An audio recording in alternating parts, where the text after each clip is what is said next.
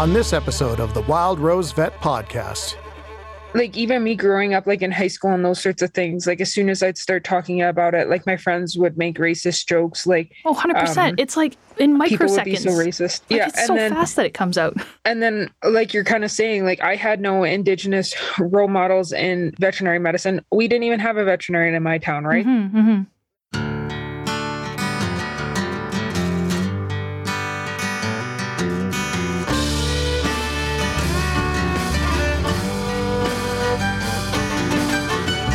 This is the Wild Rose Vet Podcast with Dr. Savannah Howes-Smith.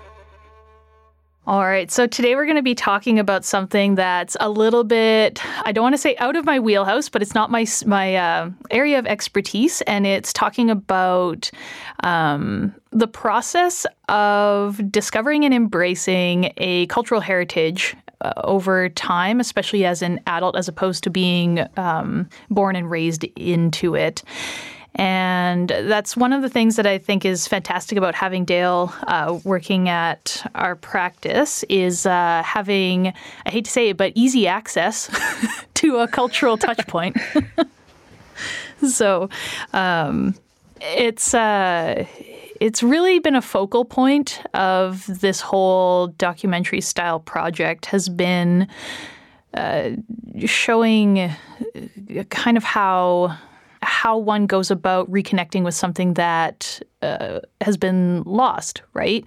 With how do you reconnect with an identity or a cultural group that it's just so it's even difficult for me to put into words. It's hard. It's been an interesting process trying to figure out as an adult where you fit into the cultural fabric of certain cultural groups that I may or may not have a claim to. And it's been really I can hear Dale laughing at me.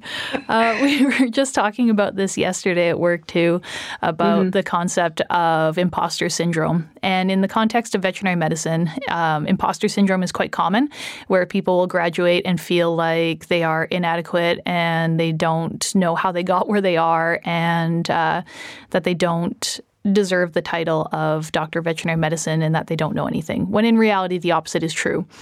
And I was trying to explain to Dale that the imposter syndrome that I have doesn't apply to veterinary medicine, but it applies instead to claiming connection to an Indigenous group in the country.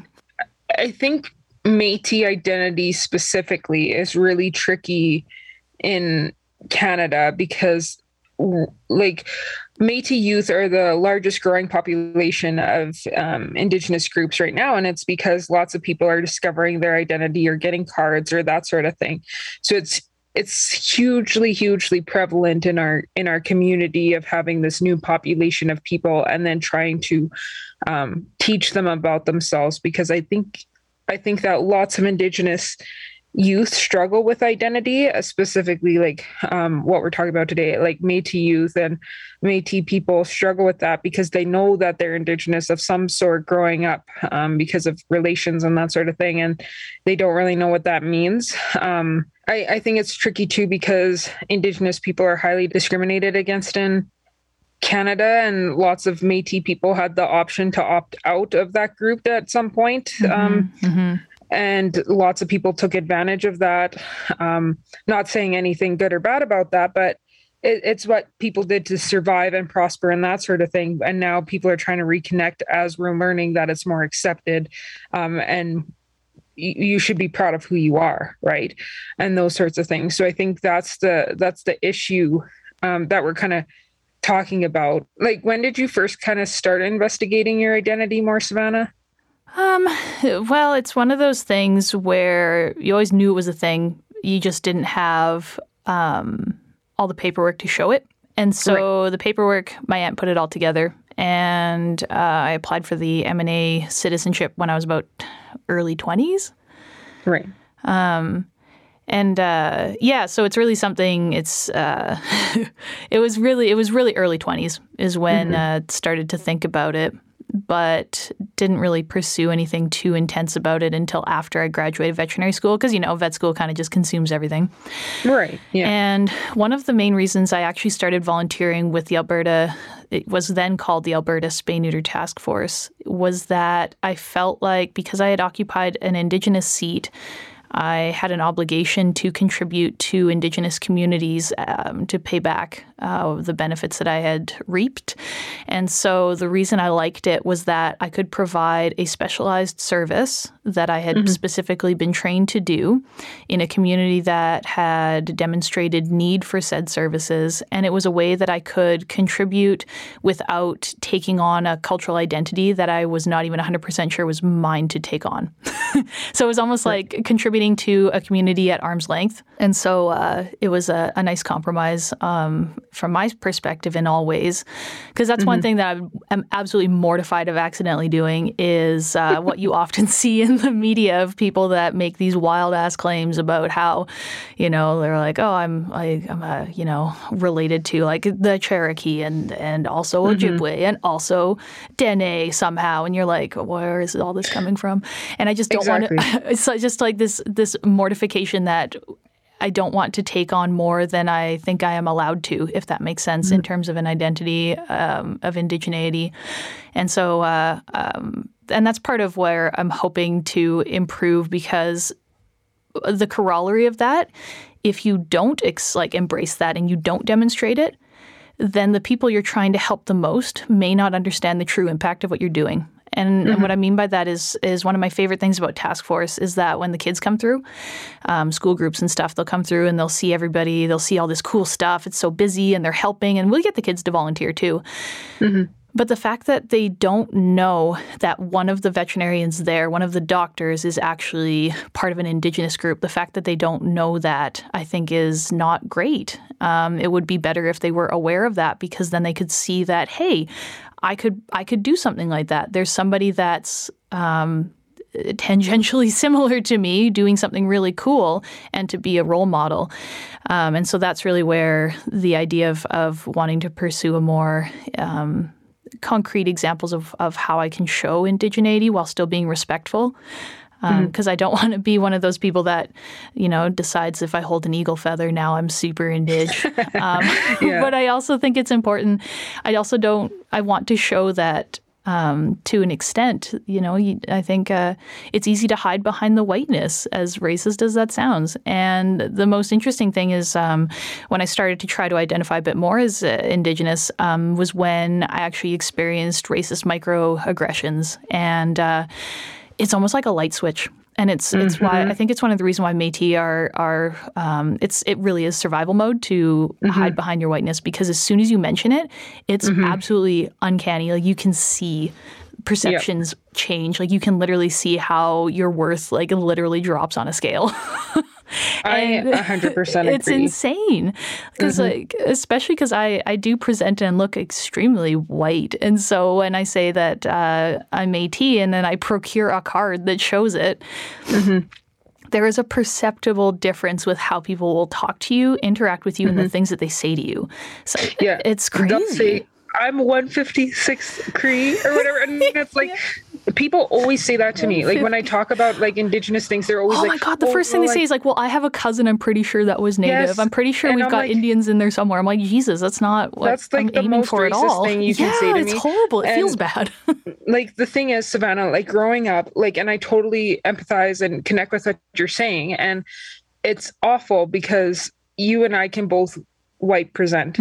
There's lots of people who can't, and they can't get away from that racism and that sort of thing, obviously. But, and then even me growing up, in high school and those sorts of things, as soon as I'd start talking about it, my friends would make racist jokes, 100%. It's in microseconds. People would be so racist. It's and so fast that it comes out. And then, you're kind of saying, I had no Indigenous role models in veterinary medicine. We didn't even have a veterinarian in my town, right? So there's no role model for me. So to be able to obtain the privilege to have an accurate mentor and then get into vet school, you have to present white and give up part of your identity and who you are. And I have the ability to do that, And is that a good thing? Absolutely not. No. You know, and that I can pretend to be that way. Like, I don't think that's good when lots of people don't have the option to do that. Yep. But you're right. Because I was able to do that, I can set an example and I can make change within our fields so that other people who don't have that privilege can obtain a DVM if they want to or whatever. You know what I mean? 100%. We're totally on the same page with that. And that's when I presented a talk to the first year students at WCVM, the way that I opened up my speech was that I'm a coward because it's easy to hide as being white. Super easy. Very, very easy. And I said it was part of why I want to attempt to claim some of that culture is exactly what you said. I want to do the hard work of, it would be too easy to pretend it's not a thing and just go on your merry way. But I think I'd be doing a disservice, especially when I have benefited in some ways from having that Indigenous status. And I think you just need to, you got to pull up your big girl panties and accept that if you're going to make those claims, it's going to come with some baggage.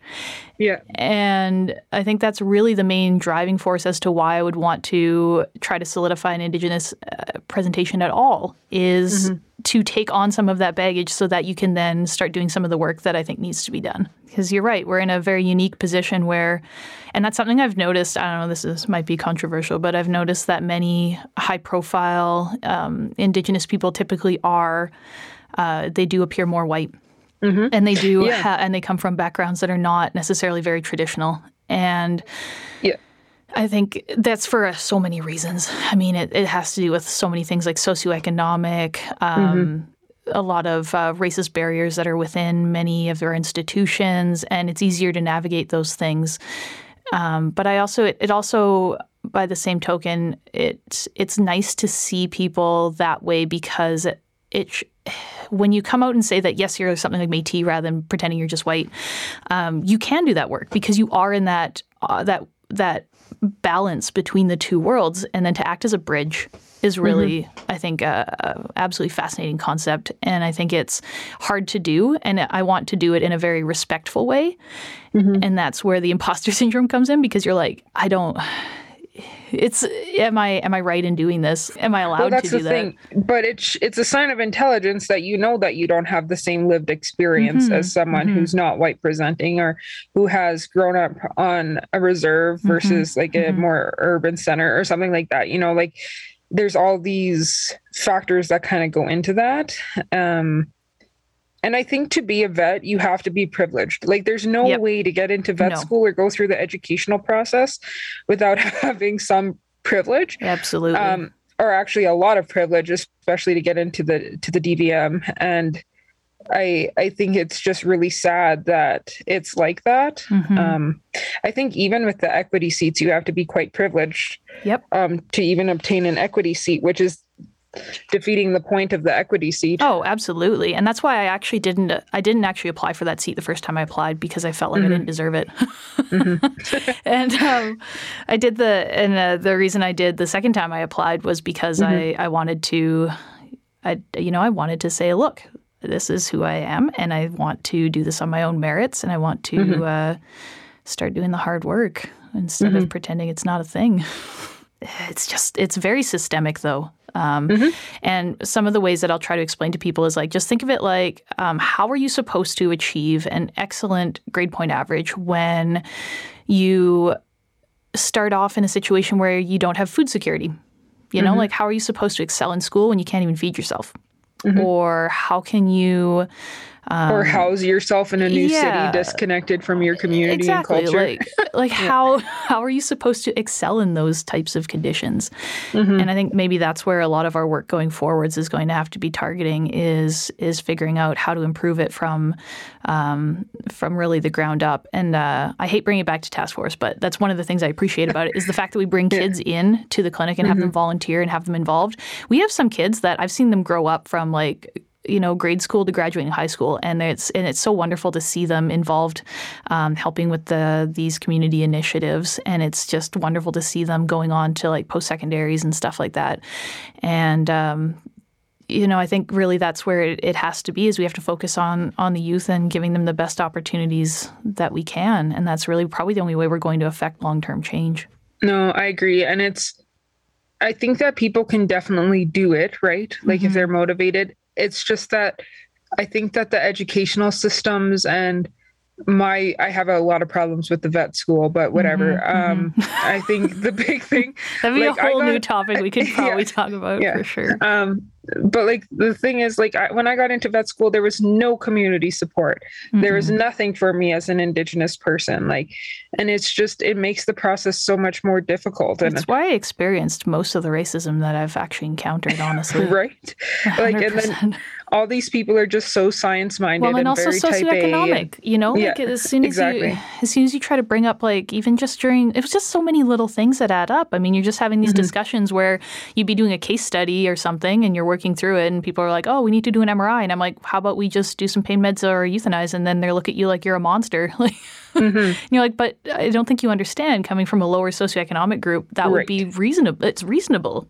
Yeah. And they just don't understand that you wouldn't have $3,000 to throw around. Like, yeah. And I think that comes back to like the kind of veterinary care that comes from an Indigenous worldview, and like having role models that kind of fit into that, instead of having role models who look down on people from lower tax brackets and who can't pay for treatments and who can't do that sort of stuff. And then your role model is someone who gets mad at stuff like that when you're like, I don't know, I think it's fine, like, So it makes it difficult, I think. I think that's what adds extra stress to me trying to claim a Métis viewpoint, is that I really, I know that I should be setting a good example, and it's just really stressful because you start thinking like, why am I a good example? I'm not a good example.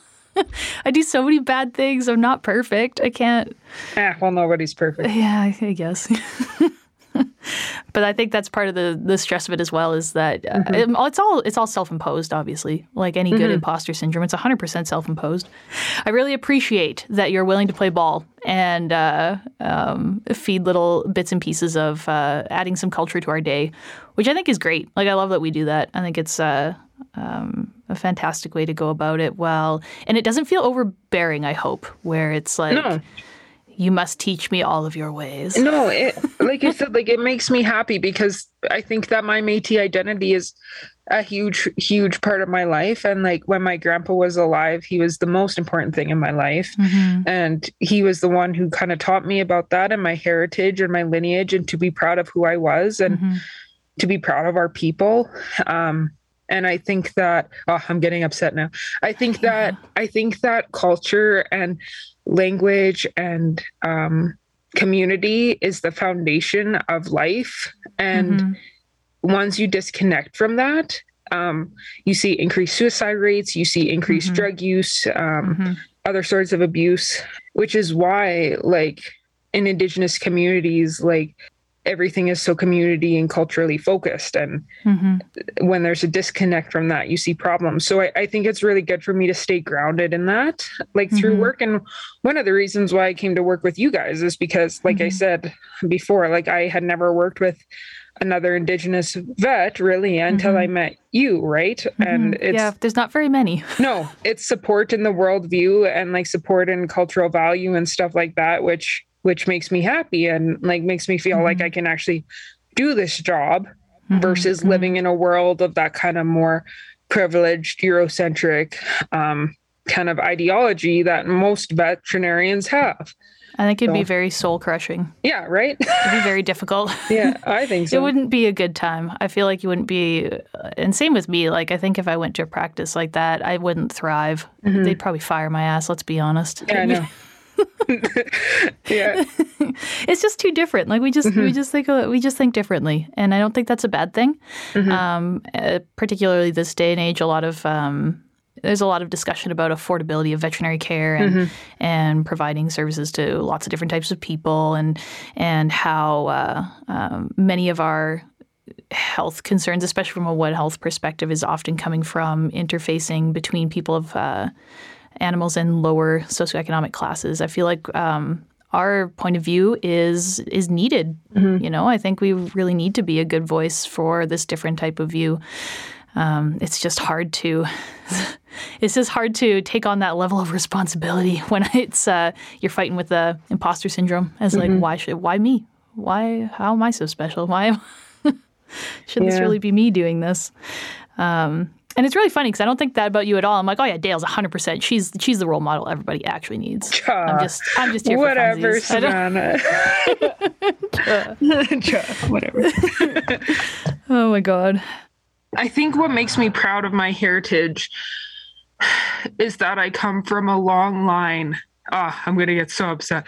I come from a long line of really strong fighters and warriors and people who worked. I'm getting so upset. People who worked very hard. And my grandpa faced so much racism. And I'm getting so upset. I'm so sorry. No, that's okay. Because I know how important he was to you. And I know it's always hard for you to, I know, because it wasn't that long ago that you lost him. Yeah. It's just whenever I feel work sucks. This has been a hard day for me. I'm really struggling. I just think of how hard my grandpa and my ancestors fought to put me where I am. And gave up so much throughout their lives and to just allow me to be a doctor. That's amazing. It is. I think they would be very proud of you, Dale. Yeah. No, it's just really cool because a large part of our community is dancing and singing and being together and embracing each other and listening to stories and telling stories about hardships and good times and celebrating. And I think that I can feel that power through me. And I just think that we've just faced so much. So I'm just so proud that we're prospering, we're making it. Yeah, we don't have to fake it till we make it. They did all the hard work for us so that we can have a better life. Exactly. And I just feel really lucky to have been raised with cultural practices and to have some knowledge of some traditional medicines and hear the stories of just growing up. And I don't know, it's just, I feel very privileged. And I think I think it's a very fashionable thing right now to want to be Indigenous, because there's lots of really core values there that are really great. And I think that I just feel very lucky. Yeah, it gets really tricky. You're right. I think that's a great topic about how, and that's something I want to avoid too, is the fad. Yeah. Yeah. And that's what I want to avoid coming across as, because I think you have to take the good with the bad. Yes, and you that's do. Where the fad comes in, that they just want all these, they want all the good qualities, but they don't want They don't want the bad parts. They don't want the racist parts. They don't want the parts of some the hardships that people overcome. They don't want the bad with the good, just the good. My ancestors were constantly displaced and kicked off their land and put in bad places and had things taken away from them. And then to overcome all of that is just really crazy to me. And that's the thing, people want the sense of community, I think, and that sort of stuff without realizing that there's been a lot of troubles in our history. The struggle is what brought the community together, honestly. Yeah, exactly. And I think it still does today, because Métis people are infamous for infighting, but as soon as you have an outside force that's more threatening, they all band together and get hateful towards that outside force that's making them mad. So Métis people are feisty as heck. Yeah. Yeah. I get really fired up. Yeah. Thank you for listening to the Wild Rose Vet Podcast. If you like the show, please leave us a 5-star rating and a review. And while you're at it, why not tell your friends about us? Subscribe to us on Spotify, Apple Podcast, or wherever you're listening to us right now. Check out the show notes to see where you can find us on social media and for more information on the Dr. Savannah Wild Rose Vet television series. The Wild Rose Vet podcast is hosted by Dr. Savannah Howe-Smith, produced by Trent Wilkie, Shirley McLean, Dylan Wirtz, Tanya Koenig-Gauthier, and Valerie Oud-Marchand. Recorded by Ian Armstrong at Wolf Willow Studios, with original music by Wayne LaValle.